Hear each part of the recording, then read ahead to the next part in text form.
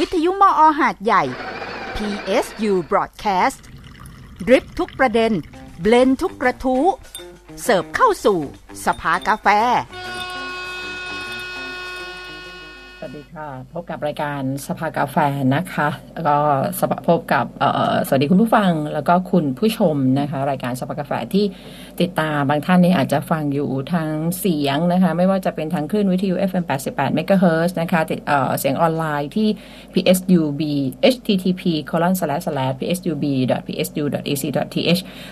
หรือว่าแอปพลิเคชัน PSU Broadcast นะคะรวมทั้งคุณผู้ชมที่ติดตามชมไลฟ์นะคะผ่านทาง Facebook สถานีวิทยุมอ.หาดใหญ่ PSU Broadcast แล้วก็ช่อง YouTube สถานีวิทยุมอ.หาดใหญ่นะคะวันนี้เป็นวันที่เป็นตอนที่2นะคะตอนที่2ของเราคุยเรื่องของความรู้นะคะเรื่องการจัดการทางการเงินนะจริงๆเป็นช่วงสากลออมทรัพย์มหาวิทยาลัยสงขลานครินทร์จำกัดซึ่งแต่ว่าตรงกับภารกิจของสอมอนะคะเพราะว่าก็สนับสนุนเรื่องการออมเนาะเรื่องการจัดการทางการเงินด้วยเนี่ยนะคะแล้วก็เราจะเห็นว่าจริงๆเรื่องความรู้การจัดการทางการเงินเป็นเรื่องที่สำคัญควรจะเริ่มกันตั้งแต่แบบปลูกฝังกันตั้งแต่เด็กๆเลยนะคะแล้วก็ตอนนี้เห็นว่าสิ่งที่สำคัญยิ่งขึ้นไปอีกเราจะเห็นว่าการถูกหลอกจากมิจฉาชีพเนี่ยเหตุผลส่วนหนึ่งจะเห็นว่ามันสะท้อนถึงความรู้ทางการเงินของคนไทยเห็นว่ามันยังไม่มากเพราะถ้าเรารู้จักเนี่ยเราจะรู้ทันนะคะว่าสิ่งนี้มันไม่มีอยู่จริงๆวันนี้ก็ถือว่าเป็นตอนที่2ของเรื่องความรู้ทางการเงินแต่ว่าเราจะชวนไปลงทุนค่ะคราวนี้เพราะว่าติดค้างกันมาตั้งแต่ตอนแรกเพราะการลงทุนนี่บางคนรู้สึกว่ายากซึ่งถามว่ายากไหมยากค่ะ ยากเพราะเราต้องการให้เงินงอกเงยเร็วๆนะคะการลงทุนเรารู้สึกว่าเราอยากเอาเงินลงทุนแล้วอยากจะเห็นมันโตเร็วนะคะที่ฉันก็รู้สึกว่ายากแล้วถามวิทยากรว่าจะยากไหมเดี๋ยวสักครู่เดี๋ยวจะต้องถามคำถามนี้ด้วยบางคนรู้สึกมันยากมันต้องอดทนมันต้องทนอดทนต้องมีความรู้ต้องโน่นนี่นั่นสารพัดและนอกจากจะคุยเรื่องความรู้เกี่ยวกับเรื่องการลงทุนแล้วนะคะวันนี้ก็เราจะคุยเพื่อเป็นความรู้เพื่อไม่ให้ถูกแก๊งมิจฉาชีพเนี่ยหลอกเราด้วยนะคะวันนี้2เรื่องเลยคือลงทุนอย่างไรให้เงินงอกเงยและรู้ทันกลโกงการเงินออนไลน์นะคะวันนี้ก็เป็นตอนที่2เรื่องของความรู้ทางการเงินซึ่งวันนี้เราคุยกับดร.ธนาวแสงกาศนีนะคะท่านประธานกรรมการบริหารสหกรณ์ออมทรัพย์มหาวิทยาลัยสงขลานครินทร์จำกัดค่ะสวัสดีค่ะอาจารย์ค่ะสวัสดีค่ะสวัสดีครับคุณอนุรัตน์ครับสวัสดีท่านผู้ชมทางออนไลน์นะครับแล้วก็ท่านผู้ฟังผ่านคลื่นวิทยุครับผมค่ะอาจารย์นอกจากเป็นท่านประธานสอมอแล้วนะคะอาจารย์ก็ภาควิชาบริหารธุรกิจคณะวิทยาการจัดการมอนะคะจริงหรือไม่ที่การลงทุนเป็นเรื่องยากคะอาจารย์คะจริงครับจริงเลย จริงหมดแรงฟังเลยใช่ไหมถ้าคุณอนุรัตน์คือถ้าง่ายแปลว่าทุกคนทำได้จริงไหมฮะจริงกินข้าวง่ายไหมง่ายฉันก็กินเป็นใช่ไหมฮะอาจจะยากสำหรับเด็กทารกเพราะขยับมือไม่เป็นใช่ไหมฮะแต่การลงทุนยากครับคำถามที่ว่ายากเนี่ยนะมันยากเพราะอะไรยากเพราะเราไม่รู้อะไร1ไม่รู้จักว่ามันคืออะไรกับ2ไม่รู้วิธีการค่ะเป็นแบบนั้นครับนั่นมันก็เลยทำให้เรายากแม่ค้าขายของที่ตลาดสดถามว่าขายของตลาดสดยากไหมไม่ยากทำทุกวันรู้ใช่ไหมฮะแต่บางคนจะยากเพราะยังไม่เคยเริ่มเลยบางคนรู้สึกว่าขายของตลาดฉันไม่ง่ายนะสำหรับบางคนใช่ไม่รู้เลยไม่รู้เลยก็ไม่รู้แล้ววิธีการคืออะไรไม่รู้ใช่ไหมมาเป็นผู้จัดรายการสถานีวิทยุอย่างคุณอนุรัตน์อย่างเงี้ยถามว่าคุณอนุรัตน์ยากไหมเป็นดีเจเป็นผู้อะไรเงี้ยคือไม่ยากคุณอนุรัตน์ทำมาเป็นหลายปีแล้วปรุงแล้วตอบผมใช่ดังนั้นการลงทุนเนี่ยยากครับแม้แต่ผมเองนะครับคุณอนุรัตน์ต้องพูดตามความจริงเลยว่าเวลาผมลงทุนขาดทุนไหมขาดทุนครับมีกำไรไหมบางตัวก็มีกำไรบางตัวก็มีขาดทุนบวกลบขอให้มีกำไรมากกว่าขาดทุนแล้วกันเป็นแบบเอาเริ่มตรงนี้ก่อนค่ะอาจารย์ออมกับการลงทุนเหมือนกันและต่างกันยังไงแต่ว่าจุดที่เหมือนเกี่ยวข้องกับเงินแน่ๆค่ะเกี่ยวข้องกับเงินแน่ๆ2เกี่ยวข้องกับเวลาแน่ๆ3เกี่ยวข้องกับสิ่งที่จะได้รับคืนแน่ๆเหมือนกันนะฮะ แต่การออมเนี่ยนะฮะมันจะเป็นเรื่องการเก็บเงินเก็บเล็กผสมน้อยไปเรื่อยๆนะฮะสิ่งที่จะรับคืนมานะฮะไม่เยอะนะครับทำให้เงินที่เราเก็บเอาไว้เนี่ยพยายามรักษามูลค่ามันเอาไว้นั่นคือการออมส่วนการลงทุนคือเอาเงินที่ออมได้ไประเบิดระเบ้อสำหรับผมคือไม่ใช่ไประเบิดทิ้งหรือเผาทิ้งนะคือเอาไปทำยังไงก็ได้ให้มันได้รับผลประโยชน์กลับคืนมามากกว่าการออมค่ะระเบิดระเบ้อที่มันคือระเบิดระเบ้อผลตอบแทนผสมน้อยเราความต้องการคือเรารักษามูลค่าและอาจจะมีผลตอบแทนที่เป็นแบบดอกเบี้ยนิดๆหน่อยๆใช่นิดๆหน่อยๆเป็นแบบนั้นนั่นคือการออมครับส่วนการลงทุนคือเอาสิ่งที่เราออมเนี่ยไปขยายดอกขยายผลของมันและสิ่งที่ได้ต้องใช้เวลาเหมือนกันแต่การลงทุนอาจจะต้องคอยยาวสักนิดหนึ่งแต่บางคนเนี่ยเพื่อเรื่องการลงทุนไม่ฉันไม่ต้องการคอยนานขนาดดอกเบี้ยปีหนึ่งครั้งหนึ่ง6 เดือนครั้งหนึ่งฉันต้องการวันนี้พรุ่งนี้ได้ไหมได้การออมยังไงก็เกี่ยวข้องกับเวลาคือมีเวลาเข้ามาเกี่ยวข้องถ้าเวลาสั้นๆความเสี่ยงก็จะสูงถ้าเวลายาวๆมันมีโอกาสได้ผลตอบแทนตามต้องการอาจจะมีความเสี่ยงสูงเสี่ยงต่ำแล้วแต่ประเภทการลงทุนดังนั้นนะเวลานี้เวลาจะพูดถึงการออมพูดถึงการลงทุนที่มันแตกต่างจากการออมคือมีเรื่องความเสี่ยงที่แตกต่างกันเข้ามาเกี่ยวข้องด้วยการออมเนี่ยเก็บเล็กผสมน้อยใช่ไหมฮะได้อะไรบางอย่างกลับคืนมาให้มูลค่าของเงินที่เราออมไม่หายไปไม่เสี่ยงได้แน่ๆแต่การลงทุนความเสี่ยงน้อยอย่างนี้นะคะน้อยถึงน้อยที่สุดนะฮะแต่การลงทุนเสี่ยงเยอะกว่าครับมีความไม่แน่นอนสูงกว่าครับค่ะอย่างถ้าว่าเราเก็บเงินผสมไปแล้วเสร็จนี้ไปเปิดร้านหรือไปทำกิจการนี่ถือว่าเป็นการลงทุนด้วยนั่นคือการลงทุนอีกรูปแบบหนึ่งการลงทุนในปัจจุบันนี้นะฮะมี2แบบ1ลงทุนทางการเงินค่ะซื้อสลากกินแบ่งรัฐบาลอันนี้ผมถือว่าบางคนก็มองว่าไม่ใช่การลงทุนฮะซื้อสลากออมสินซื้อสลากธกสหรือว่าซื้อทองคำเก็บเอาไว้นี่คือการลงทุนต้องใช้เวลานะฮะนี่คือทางการเงินกับลงทุนที่เป็นลักษณะของทางธุรกิจหรือเรื่องของการซื้อทรัพย์สินต่างๆนะก็เป็นการลงทุนอีกรูปแบบหนึ่งอย่างเช่นซื้อที่เก็บเอาไว้ซื้ออสังหาริมทรัพย์เอาเงินใช่อสังหาริมทรัพย์ซื้อทองคำตะกี้ก็อีกรูปแบบหนึ่งนะบางคนนะฮะเอาเงินไปทำธุรกิจลงทุนซื้อวัตถุดิบมาผลิตเสร็จแล้วมาขายนะฮะหรือซื้อมาขายไปขายของออนไลน์นี่คือการลงทุนเหมือนกันแต่เป็นการลงทุนทำธุรกิจการลงทุนประเภทหนึ่งคือบางคนเท่านั้นที่ทำได้คือการลงทุนในสินทรัพย์ประเภทที่ว่านาฬิกาเก่าเครื่องลายครามอย่างเงี้ยสมัยราชวงศ์หมิงถังอะไรก็ว่าไปนะฮะจะต้องมีทักษะเฉพาะต้องมีทักษะเฉพาะต้องเป็นกลุ่มเฉพาะที่ดูเป็นก็ถือว่าเป็นการลงทุนรูปแบบหนึ่งเหมือนกันแต่วันนี้เราจะเน้นเรื่องการลงทุนทางการเงินเน้นตรงนี้ดีกว่าครับเพราะมันก็ใกล้ตัวเรามากขึ้นทุกวันครับผมใกล้ตัวนี่หมายถึงว่าจะมีมิจฉาชีพชอบส่งให้เราไปกดลิงก์เข้ามาด้วยแหละฮะขออนุญาตเรียกมันนะไม่เพราะแต่ก็มันก็เข้ามาใกล้ตัวเราด้วยเหมือนกันใกล้มากนะคะค่ะการลงทุนทางการเงินเนี่ยโดย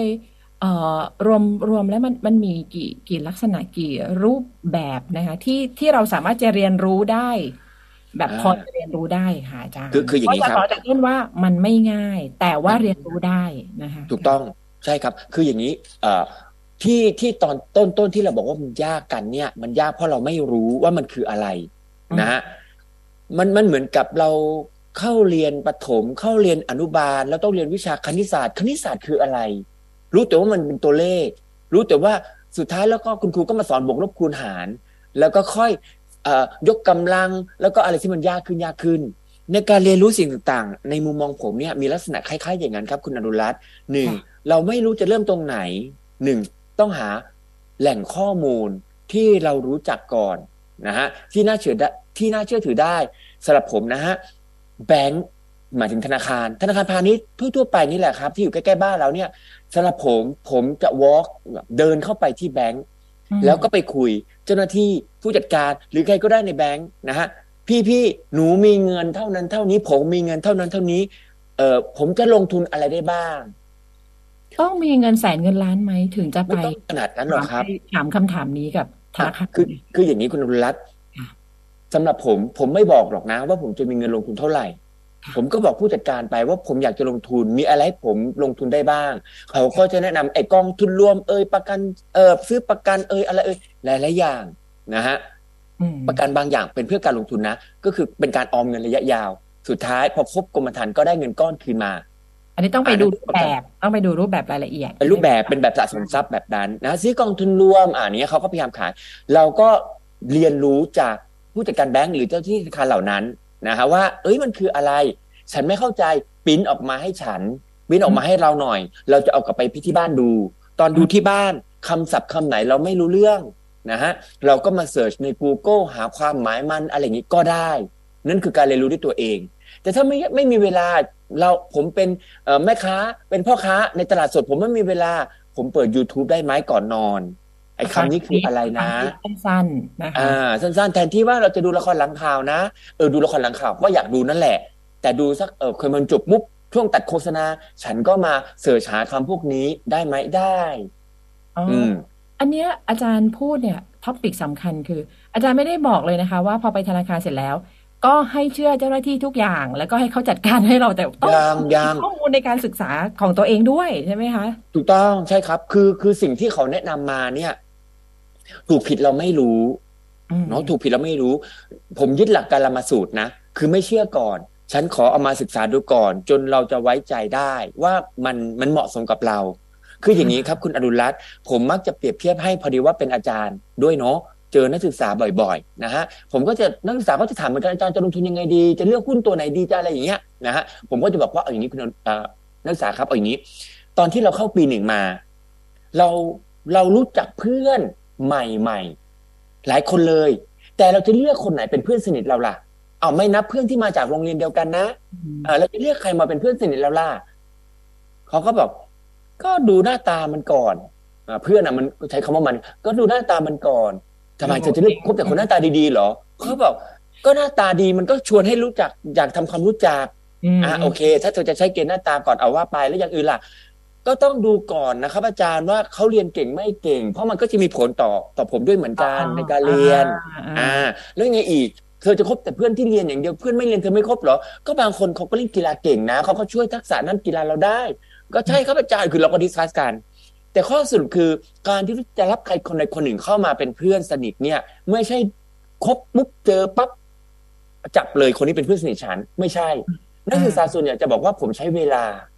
1 อาทิตย์บ้าง1 เดือนบ้างนะฮะจนรู้จักนิสัยใจคอรู้ภูมิลำเนารู้ครอบครัวเขาเป็นยังไงอุปนิสัยใจคอเข้ากับเราได้ไหม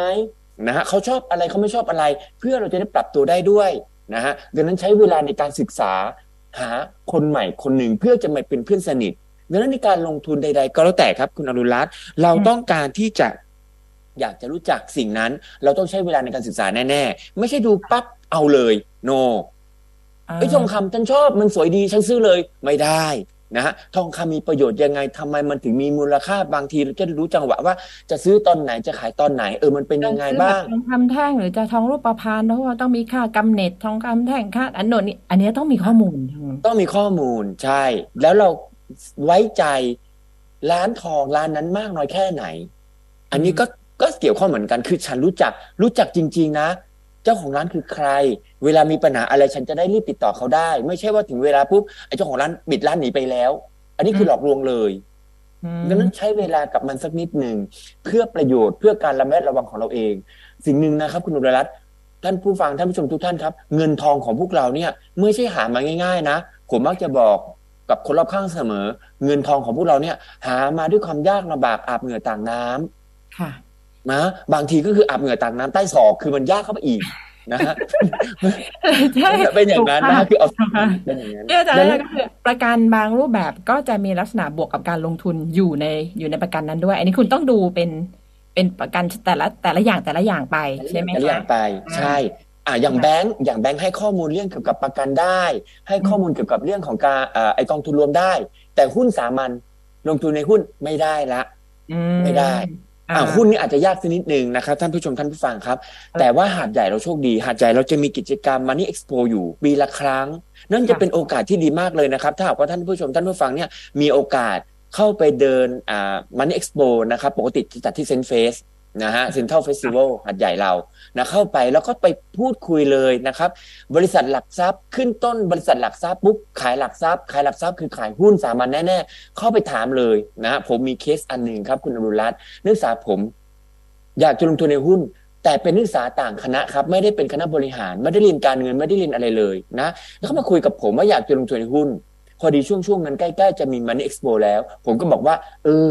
ช่วงที่มีงาน Money Expo ว่างไหมเขาบอกว่างครับอาจารย์ว่างั้นไปกันไปเดิน Expo อันนี้กันนะฮะพอไปถึงปั๊บผมก็ล่านักศึกษาเนี่ยนะไปที่บริษัทหลักทรัพย์แห่งหนึ่งเขาบอกว่าถามพี่คนนี้เป็นรุ่นพี่มอเองเนี่ยเธอถามได้เลยแต่นักศึกษาก็ไม่รู้จะถามอะไรแล้วนิสัยสไตล์คนไทยคือไม่กล้าถามผมก็เลยโอเคพอเราจับแก้วได้ผมก็บอกว่าเอาอย่างนี้นะเดี๋ยวอาจารย์ถามให้1 คำถามแล้วที่เหลือเธอต้องถามเองละอาจารย์จะไปทำธุระที่อื่นแล้วก็เนียนๆไปแบบนั้นคำถามแรกก็คือผมก็บอกกับพี่ที่บริษัทหลักทรัพย์พี่ครับสมมุติว่าผมจะเริ่มลงทุนในหุ้นสามัญในหุ้นสามัญผมต้องทำยังไงบ้าง1 2 3 4เอาทีละขั้นตอนว่ามาเลยครับแล้วพี่เขาก็อธิบายที่เหลือผมก็ให้น้องนักศึกษาคนนี้เนี่ยถามต่อเอาเองนะเขาสงสัยตรงไหนเขาไม่เข้าใจตรงไหนยืนยันความเข้าใจหรือไม่เข้าใจเขากับพี่คนนี้เองหลังจากนั้นคุยกันสักพักหนึ่งผมก็กลับมาแล้วบอกว่ามีคำถามเพิ่มเติมไหมไม่มีแล้วงั้นเราไปบริษัทหลักทรัพย์ที่2ที่3ที่4เอาถามคำถามเดิมนี่แหละแต่ผมไม่ถามให้แล้วเธอถามเองตั้งแต่คำถามแรกที่ตะกี้อาจารย์ถามให้ดูเป็นตัวอย่างเธอถามเองผ่านไปสัก3-4บริษัทหลักทรัพย์ผมก็ล่านักศึกษาออกมาตกลงได้คำตอบหรือยังว่าถ้าจะลงทุนในหุ้นสามัญทำยังไงบ้างเล่าให้อาจารย์ฟังหน่อยนักศึกษาเขาเล่าอาจารย์ผมต้องทำอย่างนั้นผมต้องทำอย่างนี้ผมต้องเปิดบัญชีก่อนเปิดบัญชีแต่ไม่ต้องมีเงินนะอาจารย์คือไม่ต้องเอาไปฝากเข้าเหมือนกับบัญชีแบงก์แล้วเขาก็เล่ามามันก็เริ่มเข้าแก้วอันนี้คือรู้เทคนิครู้วิธีการเริ่มรู้จักไงเริ่มรู้จักใช่แล้วทีนี้พอหุ้นสามัญคืออะไรเขาก็ต้องถามพี่เองหุ้นสามัญที่พี่ขายคืออะไรแล้วจะผมได้ข้อมูลยังไงไหมก็ถามให้หมดพอเขาเล่ามาให้ผมฟังได้ปุ๊บบางสิ่งที่ผมยังไม่เคลียร์ผมก็จะถามซ้ำถ้าไม่เข้าใจเธอไปถามพี่เขาใหม่มันเป็นแหล่งเรียนรู้สำหรับประชาชนบุคคลทั่วไปได้ดีมากเลย Money Expo ไม่ใช่สถานที่สำหรับคนรวยที่จะเดินฮะมันเป็นสถานที่ที่คนต้องการออมเงินและต้องการลงทุนไปเดินงานนี้ดังนั้นถ้าท่านผู้ชมท่านผู้ฟังสนใจอยากจะเป็นนักออมเงินนักลงทุนควรจะไปเดินงานนี้นะฮะผมไม่แน่ใจว่าปีนี้จัดไปละปีหน้าจะจัดเมื่อไหร่ต้องรอติดตามข่าวสารให้ดีซึ่งงานมีปีละครั้งแต่ระหว่างที่จัดเนี่ยก็หาความรู้ในออนไลน์ใน YouTube หรือช่องของเซ็ตก็มีใช่ไหมคะของตลาดหลักทรัพย์อย่างนี้ก็มีนะคะคอร์สออนไลน์ง่ายๆสำหรับคนที่ไม่มีพื้นฐานเรื่องการลงทุนในหุ้นเลยก็มีได้คุณอนุรัตน์พูดถึงตลาดหลักทรัพย์ผมขออนุญาตไม่ได้เชียร์ตลาดหลักทรัพย์แบบสุดฤทธิ์ที่ประตูอะไรนะแต่ว่าในความเห็นผมเนี่ยตลาดหลักทรัพย์เป็นแหล่งข้อมูลความรู้ที่ดีอันหนึ่งเพราะเขาจัดตั้งภายใต้พระราชบัญญัติตลาดหลักทรัพย์นะอยู่มีตรงนั้นดังนั้นเขาเป็นหน่วยงานที่จัดตั้งขึ้นถูกต้องตามกฎหมายเราสามารถไปหาข้อมูลตรงนั้นได้ท่านผู้ชมท่านผู้ฟังเข้าไปใน Google ตลาดหลักทรัพย์พิมพ์เข้าไปเลยฮะแล้วก็หาดูเว็บไซต์ของตลาดหลักทรัพย์มันก็จะมีเรื่องของความรู้ทางการเงินให้ฟรีครับผมฟรีอันนี้ก็คือได้ประโยชน์แน่นอนหรือเรียนไปรู้สึกว่าโอ้โหมันยากเกินกำลังของเรานะคะอันนี้คุณก็ต้องตัดสินใจเองใช่ไหมคะจะไม่ได้บอกว่าพอเรียนรู้ยิ่งมากแล้วบางคนอาจจะรู้สึกว่าตัวเองอาจจะไม่เหมาะกับการลงทุนเองก็ได้เหมือนกันใช่ไหมคะอาจารย์มีครับคืออย่างนี้ครับคุณอรุณรัตน์ถ้าเราอย่างสมมติว่านะผมเป็นพ่อค้าขายของที่ตลาดสดอย่างเงี้ยวันฉันก็ต้องขายผักขายปลาคือหน้าที่งานฉันคือขายของน่ะแล้วพอเงินได้เก็บจากคนซื้อฉันก็ต้องรีบเอาเข้าแบงก์แล้วก็ต้องรีบไปรับมาขายอีกวันพรุ่งนี้อะไรเงี้ยไม่มีเวลามาเฝ้ากระดานหุ้นหรอกดังนั้นมันก็จะมีรูปแบบการลงทุนที่เหมาะสมอีกประเภทหนึ่งอย่างเช่นว่าให้คุณจัดการแต่ไอ้คนอื่นฉันจะไว้ใจได้อย่างไรก็ต้องเป็นมืออาชีพมีกฎหมายมีฝ่ายกำกับดูแลที่น่าเชื่อถือผมแนะนำกองทุนรวมกองทุนรวมนี่ก็ดีครับเราไม่ต้องไปเฝ้ากระดานเอาเองถูกต้องกองทุนรวมคืออะไรท่านผู้ชมท่านผู้ฟังสามารถที่จะเสิร์ชใน Google ได้เลยกองทุนรวมคืออะไร แล้วถ้าหากว่าเว็บไซต์ที่อธิบายเป็นเว็บไซต์ของตลาดหลักทรัพย์นี่ก็เชื่อถือได้ทันทีนะผมมักจะอ้างอิงตลาดหลักทรัพย์ผมมักจะอ้างอิงธนาคารแห่งประเทศไทยนะฮะ2แหล่งนี้น่าเชื่อถือนะครับส่วนเว็บไซต์อื่นๆแล้วแต่ท่านจะลองคลิกเข้าไปดูถ้าอธิบายขัดแย้งกับตลาดหลักทรัพย์หรืออธิบายแล้วขัดแย้งกับธนาคารแห่งประเทศไทยอันนี้ต้องระมัดระวังฮะแล้วก็อย่างในกองทุนรวมเนี่ยบางหน่วยลงทุนเนี่ยคือหน่วยละแค่หลัก10 บาทแค่นั้นเองคือมี1,000มีหลัก500นี่ก็ซื้อได้คือถ้าคือของผมเนี่ยแนะนำน้องๆปริญญาตรีคือถ้ามีเงินออมเนี่ยนะเธอสามารถซื้อกองทุนรวมได้เมื่อไหร่ลองซื้อเก็บตั้งแต่สมัยเป็นนักศึกษาแบบนี้สินะฮะบางกองทุนรวมเนี่ยให้นักศึกษาซื้อได้หลัก 2,000 5,000 อย่างเงี้ยเขาออมเงินมาปี1ปี2ได้เงินก้อนหนึ่งตอนปี3ปี4เธอก็ไปซื้อสัก 2,000 5,000 อย่างเงี้ยแล้วแต่ความสามารถเราเลยนะฮะแล้วก็ติดตามดูซิผลประกอบการของเขาดีไม่ดียังไงนะฮะมีเว็บไซต์ติดตามผลการดำเนินงานไหมถามจากแบงค์ได้นะเอาแบงค์ใกล้บ้านนะฮะถ้าไม่พอใจเราจะปรับเปลี่ยนกองทุนรวมได้ไหมได้กองทุนรวมมีลักษณะที่ดีคือว่ามันเป็นการเอาเงินของนักลงทุนไปรวมกันเขาถึงเรียกว่ากองทุนรวมแล้วก็เอาเงินตรงนี้เนี่ยไปลงทุนตามนโยบายที่กองทุนรวมประกาศไว้ดังนั้นถึงได้บอกครับว่าต้องศึกษาว่ามันเอาเงินเราไปทำอะไรเนี่ยนะซื้อหุ้นสามัญใช่ไหมหรือซื้อพวกหุ้นกู้พันธบัตรหรือเอาไปฝากไว้กับธนาคารอื่นๆเพื่อได้ดอกเบี้ยมาเป็นผลตอบแทนกองทุนรวมนี่จ่ายปันผลหรือไม่จ่ายปันผลมีการไปลงทุนในต่างประเทศไหมถ้ามีการลงทุนต่างประเทศเรื่องของอัตราแลกเปลี่ยนมีผลหรือเปล่ามีความเสี่ยงอัตราแลกเปลี่ยนอีกนะป้องกันยังไงเราพอใจไม่พอใจเราก็ต้องประเมินอีกเรื่องหนึ่งในการลงทุนถ้าไปแบงค์นะถ้าไปแบงค์ผมกระซิบเลยพอบอกว่าจะลงทุนแบงค์มักจะเชิญชวนให้เราประเมินความเสี่ยงที่เรายอมรับได้คืออันนี้คืออะไรฮะอันนี้คือต้องรู้จักตัวเองก่อนว่าเราเหมาะสมจะลงทุนในระดับความเสี่ยงใดเรายอมรับความเสี่ยงได้แค่ไหนใช่ครับจากพฤติกรรมจากการตัดสินใจของเราเองมันมีตั้งแต่ระดับ1ถึงระดับ8สูงสุด1เบาสุดเลยนะฮะทีนี้เนี่ยสมมุติว่าประเมินออกมาแล้วได้5แปลว่าผมรับความเสี่ยงได้ค่อนข้างจะสูงนิดๆแต่ไม่ได้สูงมากแล้วเวลาเราจะเลือกตัดสินใจลงทุนเราจะลงทุนที่ความเสี่ยงระดับ8อันนี้แบงค์ไม่บังคับแต่ว่าแบงค์ไม่บังคับแต่เราต้องรู้แบงค์จะเตือนเราว่ามันสูงกว่าความเสี่ยงที่คุณรับได้นะคุณยังจะลงทุนเหรอเขาก็พยายามเตือนเราแต่ฉันอยากได้ผลตอบแทนสูงดังนั้นยอมรับความเสี่ยงไม่ค่อยได้แต่ไม่อยากได้ความตอบแทนสูงแต่ฉันไม่อยากได้ความเสี่ยงสูงคุณอรุณรัตน์มันเป็นเรื่องของว่าฉันประเมินตัวฉันเองฉันได้5แต่ฉันก็อยากไปเล่นที่8นั่นคือเราต้องตัดสินใจเองเหมือนกับว่าฉันกลัวความสูงแต่ฉันอยากจะไปขึ้นตึกใบหยกอันนี้ของเราที่คุณจะต้องตัดสินใจนะแต่เตือนไว้ก่อนใบหยกที่สูงแน่ๆอย่างนี้เป็นต้นเป็นแบบนั้นครับแต่ยังบอกคือทุกการลงทุนมีความเสี่ยงถูกต้องครับอย่างนั้นไม่ใช่แปลว่าคุณจะได้กำไรเสมอไปถูกต้องครับคุณอรุณพูดอย่างนี้ดีมากเลยคือว่ามักจะมีคนพูดเหมือนกันว่าhigh risk high return ความเสี่ยงสูงผลตอบแทนสูงจริงไหมคุณอนุรัตน์ก็มันเสี่ยงสูงไม่จริงเสมอไปไม่จริงเสมอไปเขาพูดผิดครับค่ะเขาพูดผิดประโยคที่ถูกต้องก็คือ high risk high expected return ความเสี่ยงสูงความคาดหวังในผลตอบแทนต้องสูงตามไปด้วยไม่จำคือความผลตอบแทนที่เราจะได้รับเราก็คาดหวังจะได้สูงเหมือนกันนะอย่างเช่นว่าเอาง่ายๆเลยลอตเตอรี่สลากกินแบ่งรัฐบาลถามว่าเราซื้อ1ใบมีโอกาสถูกไหมยากมากเลยเพราะในแต่ละงวดเนี่ยไอ้สลากกินแบ่งรัฐบาลนี่ออกมาเป็นหลายล้านใบมากโอกาสจะถูกรางวัลที่1นี้มันน้อยมากๆจริงๆดังนั้นโอกาสที่จะพลาดคือความเสี่ยงโอกาสที่จะพลาดเนี่ยคือความเสี่ยงมันสูงมากดังนั้นถ้าถูกรางวัลที่1ขอหลักล้านนะหลัก10หลักร้อยฉันไม่เอาดังนั้นคาดหวังว่าจะได้ผลตอบแทนสูงเพราะมันเสี่ยงสูงง่ายๆอันเนี้ยลองดูจากพวกเงินที่ให้กู้ก็ได้เงินกู้ส่วนบุคคลนะคะอะไรที่เขาให้กู้เราได้ง่ายพอไปดูดอกเบี้ยจะแบบโอ้โหสูงกระฉูดจนบางทีกระฉูดเลยนะคะเป็นอย่างนั้นคุณอรุณแต่นั่นก็คือเข้าข่ายที่เราจะต้องระมัดระวังตรงที่ว่าตอนเราร้อนเงินเท่าไหร่ฉันก็สู้แต่พอแก้ปัญหาไปได้แล้วฉันเริ่มจะเหงื่อตกและไก่หน้าผากแล้วล่ะว่าดอกเบี้ยขนาดนี้ทำไมฉันขาดสติไปนะจะเป็นแบบนั้นและเดี๋ยวเราอีกสักครู่เราจะพูดถึงเรื่องการโกงการหลอกลวงการลงทุนเรื่องการเงินเนี่ย จะมีเรื่องเงินกู้นอกระบบเข้ามาเกี่ยวข้องด้วยซึ่งเป็นตรงนั้นการลงทุนที่อาจารย์พูดถึงนะคะนี่ขออย่างแรกคือคุณต้องมีความรู้นะมีความรู้ถ้าคิดว่าจะไปหาความรู้ที่ข้อมูลที่ไหนดีที่ธนาคารสาขาใกล้บ้านที่ในคลิปพวกออนไลน์คลิปใน YouTube ของตลาดหลักทรัพย์แห่งประเทศไทยถ้าสนใจจะลงทุนในหุ้นสามัญหรือแม้แต่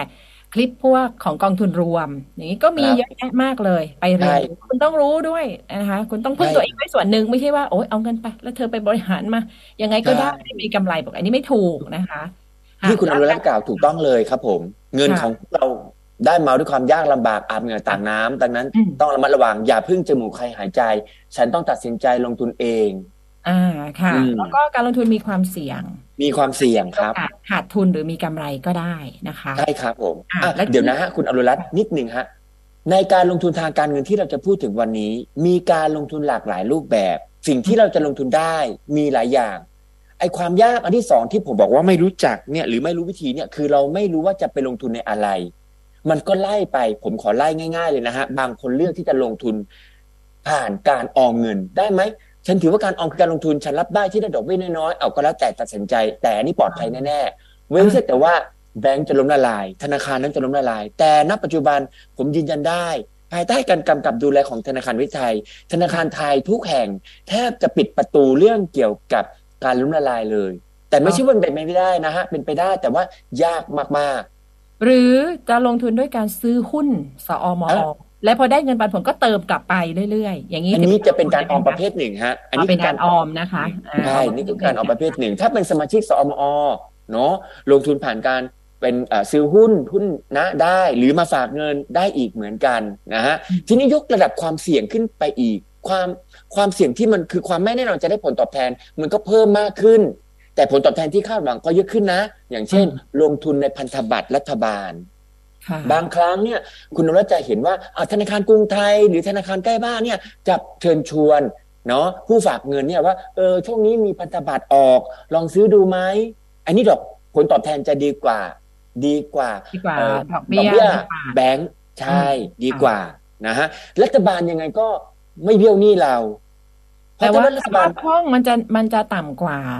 ไม่เลยคุณนรัตน์ไม่เลยฮะพันธบัตรรัฐบาลบางชุดเนี่ยสามารถขายคืนแบงค์ได้แล้วเราสามารถเป็นหลักทรัพย์ค้ำประกันบางอย่างของเราได้ด้วยเหมือนกันดีมากเลยครับผมแล้วก็ถ้าสูงกว่าพันธบัตรคือผมย้ำนิดนึงรัฐบาลไม่เจ๊งคือถ้ารัฐบาลจ่ายคืนพันธบัตรหาเงินจ่ายคืนพันธบัตรที่เราซื้อไม่ได้เขาก็จะออกพันธบัตรชุดใหม่เอาเงินชุดใหม่มาจ่ายคือชุดเก่ายังไงก็ไม่เจ๊งรัฐบาลถ้าจะเจ๊งรัฐบาลจะหนีหนี้ไหมหนีไปอยู่ประเทศไหนไม่ได้รัฐบาลไทยก็ต้องอยู่ประเทศไทยดังนั้นไอ้ปลอดภัยสูงนะฮะแล้วสูงกว่าความเสี่ยงสูงกว่าพันธบัตรรัฐบาลก็จะเป็นหุ้นกู้ภาคเอกชนแต่หุ้นกู้ภาคเอกชนเนี่ยมันก็มีตัวเลือกเยอะอย่างปูนซีเมนต์ไทยปตท.โอ้โหไอเนี้ยไม่มีทางล้มละลายในวัน2 วันนี้แน่ๆน่าเชื่อถือนะแต่ถ้าว่าเป็นบริษัทเล็กๆที่เราไม่ค่อยได้ยินชื่อเท่าไหร่อย่างเงี้ยอันนี้ก็ต้องระมัดระวังหน่อยดังนั้นมันมีคำศัพท์เพิ่มเข้ามาสำหรับตระกูลหุ้นกู้นะก็คือการจัดอันดับความน่าเชื่อถือไอ้การจัดอันดับความน่าเชื่อถือเนี่ยจะเป็นบุคคลอื่นในการจัดอันดับมันก็มีบริษัทที่จัดอันดับความน่าเชื่อถือด้วยนะครับทีนี้เนี่ยเราจะดูได้ยังไงผมคิดว่าท่านผู้ชมท่านผู้ฟังรู้จักคำว่า A B C D แน่ๆใช่ค่ะทีนี้ถ้า A เยอะๆ A มันดีกว่า B B ก็ดีกว่า C C ก็ดีกว่า D ในภาษาอังกฤษนะฮะคือมันจัดลำดับแบบนี้แล้วยิ่ง A เยอะๆมันมี A 3 ตัว A 2 ตัว A 1 ตัวยิ่ง A เยอะก็ยิ่งดีพอจัดจาก A ปุ๊บก็มาเป็น B B 3 ตัว B 2 ตัว B 1 ตัวนั้น B เยอะดีกว่า B น้อยทีนี้บางครั้งมันก็มีประจุให้เป็นบวกเป็นลบอย่าง 2A บวกกับ 2A เฉยๆเอา 2A บวกก็ต้องดีกว่าถูกค่ะแต่ 2A บวกมันก็แย่กว่า 3A นะเพราะ 3A เนี่ยมันสูงกว่า 2A แน่ๆคือถ้ามีให้นับเช่น 3A ไม่มีประจุแต่ถ้า 2A แต่มีประจุบวก 3A ดีกว่าเพราะจำนวน A มากแน่นอนเพราะมันสุดๆของมันดีที่สุดแต่พอมันมีความเสี่ยงน้อยผลตอบแทนอาจจะน้อยกว่านิดนึงนะ อ๋อมันก็แลกกันนะคะก็ได้ตามนั้นก็คือความเสี่ยงน้อยผลตอบแทนที่คาดหวังก็ต้องน้อยตามไปด้วยนะถ้ามีความเสี่ยงเยอะๆอย่างเช่น B ตัวเดียวความเสี่ยงก็จะเยอะแล้วนะเทียบกับ A 2A อย่างเงี้ยB ตัวเดียวความเสี่ยงสูงกว่าก็ต้องคาดหวังว่าจะต้องได้ดอกเบี้ยจากหุ้นกู้ชุดนั้นมากกว่าสิเป็นแบบนั้นครับความเสี่ยงที่ว่านี่คือส่วนใหญ่หุ้นกู้นี่เขาจะกำหนดเวลาระยะในการคืนเงินเราใช่ไหมคะอาจารย์เขามีอายุของมันครับหุ้นกู้มีอายุคืนเงินนะเหมือนกับคนกู้เงินเราครับคุณอนุรัตน์ถ้ามีคนกู้เงินเราสิ่งที่เราคาดหวังในฐานะคนปล่อยกู้ก็คือได้ดอกเบี้ยคืนนะตามเวลานะแล้วก็ได้เงินต้นคืนมาด้วยนะทีนี้เรื่องของดอกเบี้ยและเงินต้นในระยะเวลาที่ตามกำหนดต้องคืนเราทีถ้าไม่คืนเราแปลว่าผิดนัดชำระหนี้น่ะสิดังนั้นพวก A B C ต่างๆเป็นการวัดความเสี่ยงในการผิดนัดชำระหนี้ครับดังนั้นเรื่องของหุ้นกู้พวกนี้เนี่ยคือวัดความเสี่ยงเรื่องผิดนัดชำระหนี้เป็นหลักค่ะอันนี้ทีนี้ถ้าปตท.อย่างเงี้ยถ้าปูนซีเมนต์ไทยมีโอกาสผิดนัดชำระหนี้ไหมยากมากเลยธุรกิจเขาใหญ่นะมีเงินหมุนเยอะนะดังนั้นโอกาสผิดนัดชำระหนี้ก็ค่อนข้างจะต่ำแต่ข้อพิจารณาคุณอาจจะดูเช่นดอกเบี้ยที่ให้ก็อาจจะแต่ว่าก็มีความมั่นคงโอกาสได้เงินสูงนะอันนี้คุณก็ไปพิจารณากันเอาเองใช่ไหมใช่แต่เงินไม่สูญแน่ๆแต่เงินไม่สูญแน่ๆเงินไม่สูญหายแน่ๆแล้วทีนี้ถัดจากหุ้นกู้ก็เริ่มจะไปเป็นหุ้นสามัญละค่ะที่หุ้นสามัญสิ่งที่เราจะต้องเรียนรู้คือไอ้หุ้นกู้จ่ายดอกเบี้ยเพราะเหมือนกับการกู้หุ้นสามัญมันสามัญยังไงเนี่ยนะมันยาสามัญประจำบ้านเหรอไม่ใช่ไม่เกี่ยวกันนะฮะหุ้นสามัญก็คือเป็นหุ้นที่แสดงความเป็นเจ้าของสมมติว่าผมซื้อหุ้นสามัญของปูนซีเมนต์ไทยมันแสดงสถานะความเป็นเจ้าของบริษัทปูนซีเมนต์ไทยผมซื้อหุ้นปตท.ผมมีสถานะเสมือนเจ้าของปตท.เงินผลตอบแทนที่คาดหวังในฐานะของเจ้าของคือส่วนแบ่งกำไรครับส่วนแบ่งกำไรเราเรียกว่าเงินปันผลไม่ใช่ดอกเบี้ยดังนั้นตระกูลหุ้นกู้ทั้งหลายจ่ายดอกเบี้ยครับแต่ตระกูลหุ้นสามัญจ่ายเงินปันผลให้กับผู้ถือนอกจากปันผลแล้วยังมีส่วนที่จะได้อีกคือส่วนต่างของราคาครับค่ะเรื่องของส่วนต่างของราคาก็ไม่เกี่ยวข้องด้วยก่อนไปส่วนต่างของราคาเงินปันผลอีกอันนึงที่อยากจะย้ำคือว่าดอกเบี้ยถึงเวลาต้องจ่ายคือต้องจ่ายนะไม่จ่ายเราในฐานะเจ้าหนี้ถือเป็นเหตุฟ้องเขาได้ฟ้องลูกหนี้เราได้นะถึงไม่จ่ายดอกเบี้ยชั้นแต่เงินปันผลไม่เกี่ยวกันเงินปันผลคือส่วนแบ่งกำไรเขามีกำไรปูนซีเมนต์ไทยมีกำไรปตท.มีกำไรเขาไม่จ่ายปันผลได้ไหมได้เพราะเขาจะกำไรไปลงทุนต่อเราในฐานะผู้ถือหุ้นก็ต้องเข้าใจนะมีเยอะจริงๆงั้นขอแบ่งกำไรมาให้ผู้ถือหุ้นเงินปันผลไม่มีสิทธิ์บังคับฟ้องผู้ออกหุ้นสามัญหรือบริษัทนั้นได้นะไม่เกี่ยวข้องกันดังนั้นความแน่นอนของเงินปันผลมีความไม่แน่นอนสูงกว่าดอกเบี้ยแต่มันมีข้อดีอย่างนึงในการถือหุ้นสามัญคือผมซื้อวันนี้หุ้นปูนซีเมนต์ไทย300 บาทเลยหุ้นหนึ่ง300 บาทแต่ว่าหุ้นสามัญของปูนซีเมนต์ไทยมันมีโอกาสขึ้นไปเป็นจาก300เป็น302 305 310 320อย่างเงี้ยพอ320อุ้ยฉันซื้อ300ได้กำไร20 บาทแล้วขายทิ้ง20 บาทอย่างเงี้ยซื้อ100หุ้น100คูณ20เข้าไปโอ้ฉันได้ 2,000 แล้วนะเนี่ยมันได้ส่วนต่างของราคาขึ้นมาแต่มันมีข้อเสียตรงที่ว่าราคาหุ้นมีการขึ้นราคาหุ้นก็มีโอกาสลงนะจาก300ก็กลายเป็น295 280 260แย่ละชั้นนะขาดทุนได้เพราะว่าคุณไม่รู้คุณต้องไปดูว่าไอ้จุดที่คุณซื้อคือจุดที่ต่ำหรือจุดที่สูงถ้าจุดที่สูงถ้าคุณซื้อดอยพอดีนะคะคุณอาจจะติดดอยกันก็ได้แต่ประเด็นคืออย่างนี้ครับคุณอนุรัตน์ครับผมก็มองนะว่าหุ้นปตท.เนี่ยคืออย่างที่บอกตั้งแต่ตอนแรกคือฉันอยากจะซื้อหุ้นปูนซีเมนต์ไทยเนาะฉันรู้จักปูนซีเมนต์ไทยดีแค่ไหนก็ปูนซีเมนต์ไทยขายปูนไงแค่นี้นะถ้ารู้แค่นี้คุณไม่รู้จักปูนซีเมนต์ไทยคุณต้องรู้จักว่าธุรกิจปูนซีเมนต์ไทยในเครือเขามีธุรกิจหลักคืออะไรบ้างมีบรรจุภัณฑ์มีกระดาษและบรรจุภัณฑ์มีปิโตรเคมีมีโลจิสติกมีผู้บริหารเป็นใครผู้จัดการคือใครเขาเคยจ่ายปันผลบ้างหรือเปล่าที่ผ่านมาจ่ายกี่บาทต่อหุ้นนะปีนึงจ่ายกี่ครั้งนะเขามีโครงการลงทุนอะไรเพิ่มเติมบ้างไหมในช่วงนี้ ยังจะลงทุนพม่าอีกหรือเปล่าเพราะพม่าก็มีสงครามกลางเมืองหรืออะไรกันอยู่ยังจะลงทุนพม่าต่อไหมหรือจะไปที่ไหนอย่างเงี้ยคือเราต้องรู้ไส้รู้พุงเขาพอสมควรเหมือนกับเราจะรับเพื่อนคนหนึ่งมาเป็นเพื่อนสนิทเราต้องรู้จักระดับหนึ่งแหละดูงบการเงินอันนี้ดูเป็นด้วยไม่ถึงแค่ดูแบบโอ้โหลึกซึ้งแบบต้องมีความรู้ทางการเงินรัฐพูดถึงงบการเงินนี่ถ้าต้องพูดกันอีกยาวเป็นชั่วโมงละฮะดังนั้นความรู้ด้านตัวเลขการเงินผมคิดว่าอย่างนี้นะฮะพูดถึงงบการเงินปวดหัวแต่ผมเชื่อว่าทุกท่านรู้ว่า1น้อยกว่า2 5มากกว่า3ใช่ไหมฮะตัวเลขเนี่ยบอกปริมาณได้ถ้าจำเป็นนะครับคุณอรรัตน์เราสามารถพูดคุยเรื่องงบการเงินได้อีกรอบหนึ่งเลยแหละนะฮะพูดถึงทรัพย์สินยิ่งทรัพย์สินเยอะๆยิ่งดีจริงไหมฮะมีตึกมีบ้านมีตัวเราเองอย่างเงี้ยยิ่งพวกเราตัวเราเองมีทรัพย์สินเยอะๆยิ่งดีจริงไหมฮะบริษัทก็เช่นกันถ้ามีสำนักงานเยอะมีรถเยอะนะฮะหมายถึงรถที่ไว้สำหรับเซลล์วิ่งส่งของหรืออะไรพวกนี้นะฮะมี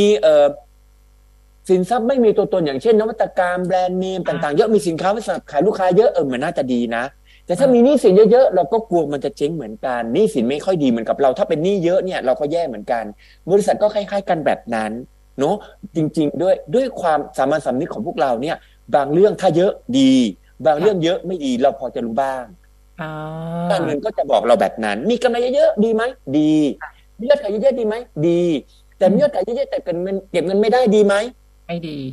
แล้วเราจะวัดยังไงว่าขายเยอะแต่เก็บเงินไม่ได้จะวัดยังไงนี่เดี๋ยวเราค่อยมาคุยกันถ้ามีโอกาสนะฮะมาคุยกันเรื่องการอ่านงบการเงินอีกนะฮะคุณสามัญก็คือแนวคิดก็คือเหมือนเป็นเจ้าของกิจการถูกต้องครับผมคุณต้องมีความรู้คือคุณต้องรู้จักนะคะหุ้นตัวนั้นว่าเขาทำอะไรแล้วก็สำคัญคือคุณต้องรู้ด้วยว่าคุณซื้อถูกจังหวะเวลาไหมจังหวะหรือเปล่าแล้วเราหุ้นสามัญต้องเอาเวลาเข้ามาเกี่ยวข้องด้วยเหมือนกันเนาะอยากได้กำไรยาวอย่างที่คุณอรรัตน์บอกซื้อถูกขายแพงอันนี้ได้กำไรแน่ๆจริงไหมฮะกับอีกอันนึงคือถ้าฉันซื้อตอนแพงฉันอดทนรวยได้ไหมขายตอนแพงกว่าให้ได้สิยังไงเสีย SCG ถามว่า3 วัน 7 วันนี้จะล้มละลายไหมไม่แน่ๆและผู้บริหาร SCG เองก็พยายามทำให้บริษัทเติบโตจริงไหมจริงดังนั้นวันนี้ฉันขายไม่ได้อีก5 ปีคอยดูสิเพราะเมื่อก่อนปูนซีเมนต์ไทยก็เคยราคาหุ้นละ200 กว่าบาท100 กว่าบาทมาเหมือนกันเห็นว่าง่ายๆลองจินตนาการให้มันใกล้ตัวกว่านั้นเหมือนกับเพื่อนมีร้านขายก๋วยเตี๋ยวแล้วก็บอกว่าเฮ้ยเขาอยากจะขยายอยากจะชวนเราไปลงทุนบอกว่ามาหุ้นกันขายก๋วยเตี๋ยวเนี่ยก่อนที่เราจะควักเงินเนี่ยไปร่วมหุ้นกับเพื่อนเราก็ต้องไปดูก๋วยเตี๋ยวที่เราชวนขายดีไหมทำเลอะไรแบบไหนคุณจะเอาเงินเนี่ยไปขยายทำโน่นนี่นั่นหรือเปล่าใช่อย่างดีแล้วก็โอเคฉันลงทุนด้วยใช่แล้วก็ต้องติดตามอีกว่ามันโตตามนั้นไหมใช่ครับโตขยายแล้ววันหนึ่งปรากฏว่ามีเพื่อนอีกคนนึงบอกว่าเฮ้ยร้านก๋วยเตี๋ยวนี้แบบอยากลงทุนฉันขอหุ้นต่อซื้อหุ้นต่อจากดิฉันดิฉันก็บอกเดี๋ยวนะฉันจะขายอันนี้มันมีโอกาสเติบโตโอเคขายได้แต่ว่าขอเพิ่มจากที่ซื้อ100,000ฉันขายให้เธอ200,000แล้วกันอะไรอย่างเงี้ยเรียกว่ามันแนวคิดมันคล้ายๆกันใช่ไหมคะได้ใช่ค่ะอย่างนั้นเลยครับคุณอนุรัตน์ทีนี้ตอนที่ไม่มีคนสนใจหุ้นที่เราถือร้านก๋วยเตี๋ยวของเพื่อนถ้าเพื่อนมีกำไรเราก็กระซิบเพื่อนแกขยายร้านได้ต้องหลายล้านแล้วนะกำไรเท่าไหร่แบ่งกันบ้างได้เปล่าก็เหมือนกับการจ่ายปันผลไงฮะฉันก็ไม่ได้เอาเงินให้คุณฟรีๆนะถึงเวลาปันกำไรเธอก็เจียดไหมเราบ้างก็เป็นการขายหุ้นเนี่ยเขาก็อาจจะประหยัดมากกว่าจะไปกู้เงินซึ่งต้องจ่ายเลยใช่ไหมคะใช่เลยแล้วบางทีเนี่ยมันเป็นการสร้างความผูกพันระหว่างเพื่อนฝูงด้วยแต่อย่างไรก็แล้วแต่คุณอนุรัตน์ทุกอย่างมันก็มี2 คมนะคือเราพูดในกรณีของร้านก๋วยเตี๋ยวของเพื่อนเราที่ขายดีแต่เผอิญขยายสาขาเสร็จโควิดลงรอบ2มันขายไม่ได้ขึ้นมาฉันก็แย่เหมือนกันมันดูเหมือนง่ายแต่บอกว่าไม่ง่ายแต่มันเรียนรู้ได้เพราะต้องเล่นจำได้เลยว่าตลาดหลักทรัพย์เนี่ยเมื่อเนี่ยค่ะเมื่อเนี่ยแหละประมาณสัก 3-4 สัปดาห์ก่อนเนี่ยเขาออกมาให้ข้อมูลว่าคนไทยถูกหลอกออนไลน์นะมูลค่ามากกว่าปริมาณการลงทุนของคนไทยในตลาดหุ้นจริงเพราะเขาบอกว่าเพ ราะมีหลายคนยังมองภาพลบการลงทุนแต่ละหุ้นเหมือนอะไรฮะคนจนซื้อหวยคนรวยเล่นหุ้นเนี่ยโอเคมันไม่ง่ายจริงแต่ว่าถ้าซื้อหุ้นมันคือการลงทุนเราทำให้เป็นการลงทุนได้นะคะก็คือเจ้าของกิจการได้แล้วแต่ว่าเราต้องมีความรู้อย่างที่สำหรับผมนะครับคุณนุรรัตน์ผมสามารถแจ้งกับทางท่านผู้ชมท่านผู้ฟังได้ถ้าเราไม่รู้จะซื้อหุ้นตัวไหนสนใจซื้อหุ้นไม่รู้จะซื้อหุ้นตัวไหนลองเข้าไปดูเซ็ต50มันจะมีหุ้นประมาณ50ตัวที่ตลาดหลักทรัพย์เลือกให้แล้วนะครับว่าเป็นหุ้นดีสภาพคล่องสูงคือซื้อขายง่ายนะผลประกอบการน่าเชื่อถืองบการเงินน่าเชื่อถือและกลุ่มนี้จะเปลี่ยนใหม่ทุก6 เดือนดังนั้นเนี่ยนะเขาจะมีกลุ่มธนาคารอย่างเช่น SCB SCB เดี๋ยวนะธนาคารไทยพาณิชย์ธนาคารกรุงเทพอันนี้น่าเชื่อถือแน่นอนแล้วก็ซื้อดูได้หรือถ้าเราไม่แน่ใจเราซื้ออยากได้ผลตอบแทนเป็นเงินปันผลด้วยก็สามารถซื้อกลุ่มเซ็ต HD มาจาก High Dividend กลุ่มเนี่ยปันผลสูงนะคะปันผลสูงถึงฉันถือยาวหน่อยไม่เป็นไรฉันก็ได้ผลตอบแทนแล้วการเป็นรูปเงินปันผลหรือถ้าท่านเป็นบริษัทที่อยู่ทางเซ็ต50ด้วยและอยู่ในเซ็ต HD ด้วยเป็นมีชื่ออยู่ทั้ง2ที่เลยยิ่งมั่นใจเข้าไปใหญ่จริงไหมฮะเป็นแบบนั้นตายแล้วเราคุยกันไปนี่เวลาจะหมดแล้วแต่ว่าอาจารย์คะตอนนี้เพราะว่าเราจะมีเรื่องคุยออนไลน์ที่ท่านถามคำถามไปเลยตอนนี้เวลาหลอกออนไลน์เนี่ยมันจะมีคำหนึ่งซึ่งบางคนอาจจะไม่รู้จักเนาะแต่ว่าก็คนจะไม่เข้าใจ forex รูปแบบหนึ่งยังไงค่ะพูดอย่างนี้เลยนะคุณอนุรัตน์นะสำหรับผมนะเวลาผมเจอใครก็แล้วแต่ผมแนะนำผมจะบอกไปอย่างนี้ผมจะบอกว่า3สิ่งที่ไม่แนะนำให้ลงทุนสำหรับมือใหม่1ก็คือตราสารอนุพันธ์ไม่ใช่ว่าห้ามนะไม่แนะนำเพราะมันมีความซับซ้อนสูงตราสารอนุพันธ์มือใหม่นะคะอันที่2นะครับสำหรับมือใหม่นะครับก็คือ forex คืออัตราแลกเปลี่ยนอย่าไปเล่นมันเลยนะฮะแต่ถ้าคุณอยากเสี่ยงได้แล้วมันระวังคือธุรกรรมของ forex เนี่ยเท่าที่ผมเข้าใจในเวลานี้นะครับคือถ้าเราถูกขาดทุนหรือถูกโกงอะไรเนี่ยเราไม่คือธนาคารไทยไม่รับรองธุรกรรมประเภทนี้ดังนั้นเราจะฟ้องอะไรก็ลำบากอยู่เหมือนกันกับ3ก็คือคริปโตเคอเรนซีผมไม่แนะนำแต่ถ้าคุณอยากเสี่ยงคุณเลือกเองชีวิตคุณแต่ผมไม่แนะนำสำหรับนักลงทุนมือใหม่ค่ะแล้วก็กับที่แบบมีเงินเขาเรียกว่าเอาเงินก้อนสุดท้ายของตัวเองเนี่ยไปแขวนไว้เกี่ยวกับความเสี่ยงอะไรประมาณนี้สูงมาก3ตัวนี้นะครับแล้วทีนี้เนี่ยมีโอกาสหลายคือผมก็ไม่ได้บอกนะครับว่าทุกรายเนี่ยเป็นการฉ้อโกงทางการเงินแต่มันมีโอกาสเข้าข่ายในการฉ้อโกงทางการเงินได้และผมเรื่องนี้สำคัญมากเลยคุณอดุลรัตน์ตรงที่ว่าเทคโนโลยีมันใกล้ตัวเรามากเปิด Facebook อยู่ดีๆเปิดดูคลิปอยู่ดีๆเดี๋ยวมีบางอย่างเชิญชวนให้เราลงทุนนั่นลงทุนนี่มีอยู่สิ่งหนึ่งที่จะต้องระมัดระวังผมแจ้งท่านผู้ชมท่านผู้ฟังเลยคือถ้าอะไรให้ผลตอบแทนสูงระวังไว้ก่อนเลยวันหนึ่ง 7% วันหนึ่ง 10% 3 เดือน 7% 3 เดือน 10% ก็ถือว่าสูงนะรับประกันด้วยนะคะว่ารับประกันจะได้ผลตอบแทนเขารับประกันนี่เขาคือใครเราก็ไม่รู้จักจริงไหมฮะอันนึงก็คือ1ถ้าผลตอบแทนสูงระวังไว้ก่อนเลยนะฮะคนเราทุกคนมีความโลภแต่อย่าให้ความโลภหลอกตัวเราเองว่าอุ๊ยน่าลงทุนฉันอยากได้แบบนั้นฉันอยากแบบนี้เฮ้ยต้องระวังเลยอันที่2ก็คือว่าถ้าแนะนำคนอื่นเข้ามาได้คุณจะได้คืนเงินเท่านั้นอันนี้มีแนวโน้มจะเป็นแชร์ลูกโซ่ถ้าคุณแนะนำคนนั้นคนนี้คุณจะได้ส่วนลดเท่านั้นเท่านี้คุณจะได้ผลตอบแทนเพิ่มขึ้นอีกกี่%เฮ้ยระวังนิดนึงผมที่2เกณฑ์นี้เป็นหลักนะฮะผลตอบแทนสูงการันตีผลตอบแทนสูงระยะเวลาสั้นอันนี้ระวังเลยชวนคนอื่นมาจะได้เปอร์เซ็นต์อันนี้คืออันนี้ระวังอีกอันนึงก็คือว่าคุณรัฐคงเคยได้ยินบัญชีม้าค่ะบัญชีม้าคือลักษณะคือเราไปเปิดบัญชีให้คนอื่นเปิดบัญชีธนาคารให้คนอื่นเอาไปใช้งานแล้วเราก็ได้ส่วนแบ่งอะไรมาได้ค่าตอบแทนอะไรมาอย่าทำเด็ดขาดนะครับอันนี้มีความผิดโดยที่เราไม่รู้อีหนูอีเหน่เลย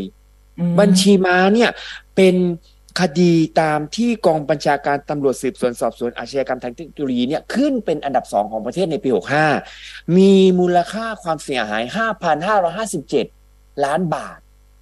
จำนวนคดีมีถึง 58,000 กว่าคดี ปีเดียว 58,000 กว่าคดีแย่ละดังนั้นท่านผู้ชมท่านผู้ฟังครับมีใครบอกว่าเธอช่วยไปเปิดบัญชีฉันหน่อยอย่าทำเด็ดขาดเลยเธออยากได้บัญชีแบงค์เธอไปเปิดเองเหอะเราไม่ว่างเราไม่สะดวกเรามีบัญชีเยอะแล้วเราไม่อยากให้ใครใช้ว่าไปนะสนิทแค่ไหนก็อย่านะฮะบัตรประจำตัวประชาชนของเรานะฮะค่ะต้องถ่ายสำเนาให้ใครอย่าลืมเซ็นกำกับว่าเอาไว้ใช้งานเพื่ออะไรเป็นการปกป้องตัวเราเองได้ด้วยนะฮะเป็นแบบนั้นต้องระมัดระวังครับเพราะฉะนั้นตัวกลางนะคะที่จะเป็นตัวกลางที่จะแนะนำให้เราลงทุนแล้วก็ผ่านแล้วก็ได้รับอนุญาตอย่างถูกต้องตามกฎหมายด้วยนะคะอย่างที่อาจารย์บอกนั่นคือธนาคารแน่ๆแล้วก็ในบริษัทในเครือข่ายธนาคารเนี่ยหลายแห่งก็จะมีบริษัทหลักทรัพย์จัดการกองทุนรวมมีใช่ไหมนั่นใช่ครับใช่อันนั้นบริษัทหลักทรัพย์จัดการกองทุนเราไม่สามารถดีลได้โดยตรงเราก็ติดต่อผ่านแบงก์ได้อันนี้ก็ผ่านธนาคารหรือเป็นพวกบริษัทหลักทรัพย์ที่เขาเป็นตัวกลางที่เราซื้อหุ้นมีนะคะคุณรัฐพูดมา3ที่แล้วนะ1คือธนาคารพาณิชย์2บริษัทหลักทรัพย์จัดการกองทุนที่คุณรัฐพูดอันที่3ตะกี้นี่คือบริษัทหลักทรัพย์เฉยๆนะไม่มีคำว่าจัดการกองทุนบริษัทหลักทรัพย์อีกอันนึงนะครับท่านผู้ชมท่านผู้ฟังนี่ก็เป็นอีกสถาบันการเงินที่ซื้อขายหุ้นสามัญติดต่อผ่านธนาคารว่าของธนาคารกสิกรมันก็เป็นบริษัทหลักทรัพย์จัดการบริษัทหลักทรัพย์กสิกรไทยมั้งถ้าผมจำชื่อไม่ผิดนะฮะใช่เป็นแบบนั้นเขาติดต่อกับธนาคารเลยแล้วก็ในหาดใหญ่ต้องบอกมีบริษัทหลักทรัพย์อยู่หลายแห่งมากนะคะโอ้ยแน่นอนเลยครับผมประเภทแบบส่งข้อความมาแล้วมีลิงก์แล้วให้ไปโหลดแอปอันเนี้ยคือมิจฉาชีพนะคะคุณอนุรัตน์แอปหลอกดูดเงินนี่คือหนึ่งในกลโกงทางการเงินแอปหลอกดูดเงินมีนะครับอย่าเที่ยวโหลดแอปอะไรเด็ดขาดนะฮะค่ะต้องระวังเลยครับท่านผู้ชมด้วยฟังถามคำถามหนึ่งว่ากองทุนสำรองเลี้ยงชีพคือการลงทุนใช่หรือไม่คะอาจารย์ถูกต้องครับค่ะเป็นการลงทุนภาคบังคับสำหรับบริษัทที่มีการจัดตั้งกองทุนนี้ให้กับพนักงานไม่ใช่ทุกบริษัทจะมีนะฮะค่ะ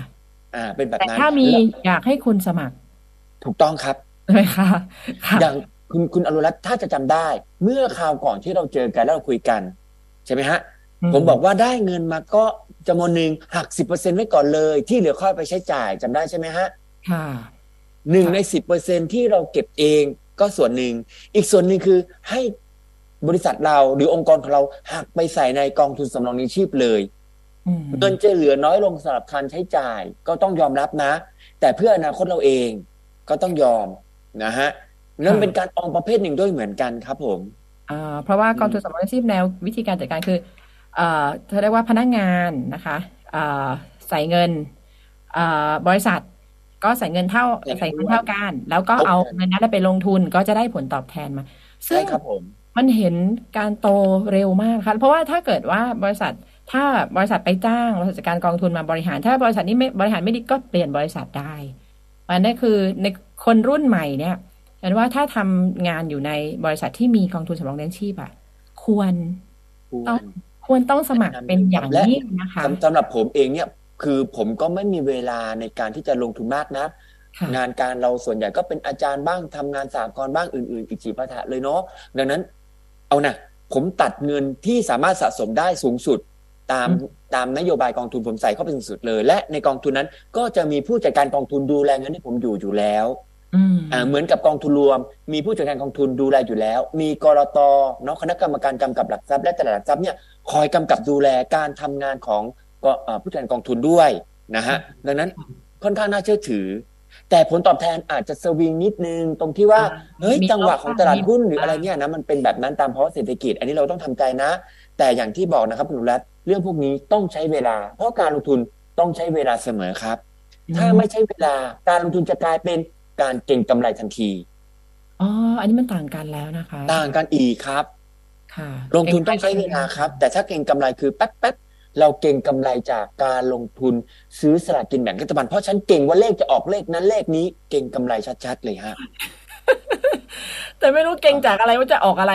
เก่งจากการนึกเอาเก่งจากการนึกเอา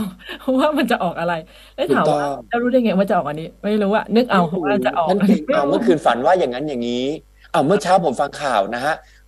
มีการบอกว่าเมื่อวานเนี่ย คุณทักษิณกลับมาเครื่องบินไฟล์อะไรออกประตูไหนเลขแล้วเอามาเก่งตัวเลขกันหมดเลยอาจารย์จุ๋มน่ะไปดูแล้วมีตั้งแต่0 ถึง 9เลยค่ะโอเคครับค่ะยากแล้วครับอย่างนั้นทั้งเลขตัวถังเครื่องบินทั้งอะไรมีหมดตั้งแต่0 ถึง 9ค่ะรวมทั้งรถตู้ด้วยมีหมดทุกตัวได้0 ถึง 9แต่ว่าคุณทักษิณเองเนี่ยนะก็ไม่อยากจะส่งเสริมให้คนไทยเก็งกำไรด้านนี้ละครับเราแปลสถานการณ์ทุกอย่างให้มันเป็นเรื่องตัวเลขได้หมดได้คนไทยทำงานเรื่องนี้ฮะเรื่องการลงทุนเนี่ยถ้าสอนตั้งแต่เด็กๆตั้งแต่แบบอนุบาลประถมเลยยากเกินไปหรือเปล่าคะในทัศนะของการคิดนั้นยากเกินไปครับคุณอมรรัตน์เรื่องการเงินมันเหมือนกับคณิตศาสตร์เราไม่ได้สอนตรีโกณมิติสำหรับเด็กอนุบาลนะดังนั้นในวัยใดควรจะเรียนรู้อะไรมันมีอยู่อย่างเช่นว่าตอนวัยเด็กปฐมวัยอย่างเงี้ยเน้นเรื่องการออมไว้ก่อนได้มัธยมอย่างเงี้ยเรื่องของการลงทุนพอจะเกินได้แล้วอย่างเช่นเรื่องของการลงทุนผ่านธนาคารได้นักศึกษาที่คนที่จะสามารถลงทุนในหุ้นสามัญต่างๆได้ต้องอายุ20 ปีขึ้นไปบรรลุนิติภาวะดังนั้นแม้แต่นักศึกษามหาวิทยาลัยเนี่ยซื้อหุ้นได้ทันทีไหมยังไม่ได้นะต้องอยู่ปี3เป็นอย่างน้อยนะเพราะเขาจะเกิน20ลงทุนได้แต่ถ้าอยากจะลงทุนตั้งแต่อายุ17-18อยู่มัธยมปลายได้เหมือนกันแต่ต้องได้รับอนุญาตจากผู้ปกครองหรือผู้ปกครองบางคนใช้เทคนิคว่าคุยกับลูกบอกว่าขอหักเงินลูกส่วนหนึ่งแม่จะไปซื้อกองทุนรวมให้อันเนี้ยเพื่อจะสร้างแรงจูงใจว่าลูกเห็นไหมว่าเงินเนี่ยมันงอกเงยยังไงได้อันนี้ดีมากเลยอะไรอย่างเงี้ยใช้เทคนิควิธีให้เขามาสนใจอะไรโดยแบบนี้ใช่ไหมคะอาจารย์ค่ะใช่ครับผมหรือว่าให้เขาออมโดยการวางเป้าหมายการใช้จ่ายเงินหนูอยากจะไปเรียนพิเศษหนูอยากจะไปทัศนศึกษากับเพื่อนหนูตั้งกระปุกไปเลยกระปุกนี้หยอดกี่บาทให้ได้เต็มจำนวนเพื่อจะเอาไปทัศนศึกษาอันนี้คือเรื่องของการวางเป้าหมายทางการเงินหนูเป็น FC ของบอยแบนด์เกาหลีสักวงหนึ่งสมเงินเพื่อเขาจะมาบัตรคอนเสิร์ตได้เลยยูสามารถที่จะแบบนะเอาบัตรละ10,000หน้าเวทีได้เลยคุณมีส่วนเก็บเรานะอันนี้ได้สร้างแรงจูงใจโดยแบบนี้ได้อยากจะซื้อโดรนของตัวเองอย่างเงี้ยได้นะฮะวงเงินเท่าไหร่ว่ามาถ้าเราผู้ปกครองบางท่านถ้ามีกำลังทรัพย์อาจจะสนับสนุนได้ว่าโอเคนะคุณพ่อออกเงินให้ส่วนหนึ่งแต่ถ้าเธอไม่ถึงเป้าถึงเงินออมเงินที่คุณพ่อจะสนับสนุนหรือคุณแม่สนับสนุนก็ไม่เพียงพอจะซื้อนะดังนั้นเป้าของเธอถือเป้าของเธอแต่คุณพ่อคุณแม่อาจจะสมทบช่วยเป็นกำลังใจลูกได้ด้วยเหมือนกันก็ทำงานร่วมกันแบบนี้ได้เด็กๆเริ่มต้นจากการออมก่อนอย่างสอมอนี่ก็มีที่เปิดแบบบัญชีให้ลูกนะคะให้สมาชิกเปิดเพื่อลูกการศึกษาบุตรหรืออะไรเงี้ยมีครับได้เพราะว่าอย่างมออย่างฝากประจำหรือสินทวีดอกเบี้ยก็จะสูงกว่าดอกเบี้ยสูงครับผมอย่างเงี้ยได้นะคะอันนี้ก็สามารถถือว่าเป็นการออมเริ่มต้นแต่อย่างที่อาจารย์บอกว่าพอได้ยินคำว่ายากก็ไม่ได้แปลว่าคุณจะต้องปฏิเสธยากไม่เอาละแบบนี้เรียนรู้ได้เริ่มต้นจากลงทุนแบบที่ไม่ซับซ้อนได้เช่นพวกหุ้นกู้อย่างเงี้ยนะคะในตราสารหนี้เนี่ยพวกนี้ได้นะคะหรือกองทุนรวมมันที่ไม่ยากจนเกินไปเราไม่ต้องมาดูเองนะคะให้มีคนกลางในการดูแลให้แต่ต้องรู้ว่าเงินคุณที่ลงไปเนี่ยเขาเอาไปลงทุนในอะไรนะคะครับคือถ้าท่านผู้ชมท่านผู้ฟังบางคนไม่มีอำนาจเงินจำนวนมากพอจะไปซื้อหุ้นกู้หรือพันธบัตรโดยตรงสามารถซื้อกองทุนรวมที่ไปซื้อหุ้นกู้กองทุนรวมที่ไปซื้อหุ้นสามัญแทนเราก็ได้เหมือนกันอันนี้ดีเหมือนกันครับมีหลายกองเลยที่ลงทุนต่ำสุด500 บาทมีหลายกองค่ะต่ำสุดที่500นี่มีนะคะลองเลือกดูในตามยอดนี่หรือบาง1,000-2,000ก็มีนะคะนะคะแต่อย่างที่บอกว่าต้องเข้าใจทุกการลงทุนมีความเสี่ยงแต่อย่างที่บอกว่าถ้าลงทุนระยะยาวเนี่ยมันก็มีโอกาสที่จะขาดทุนไม่มากนักใช่ไหมคะอาจารย์ต้องพูดอย่างนี้มีเหมือนกันครับคุณรัฐพูดแบบนี้เนี่ยนะผมขอต่ออีก1 ชั่วโมงได้ไหมเนี่ยเอาสั้นๆเลยนะเอาสั้นๆเลยนะคือหลักการเขาเหมือนกับนโยบายของพรรคบางพรรคคือที่บอกว่าอย่าใส่ไข่ไว้ในตะกร้าใบเดียวเงินของเราที่มีอยู่เราต้องรู้จักกระจายซื้อกองทุนรวมส่วนหนึ่งฝากเงินส่วนหนึ่งหรือจะไปทำอย่างอื่นอะไรอย่างเงี้ยหยอดกระปุกเพื่อวัตถุประสงค์อะไรบางอย่างได้กองทุนที่ซื้ออย่าซื้อแต่กองเดียวอาจจะซื้อหลายๆกองหน่อยนึงเป็นการกระจายความเสี่ยงเหมือนซื้อหวยบางคนได้เลขเดียวโดดอย่า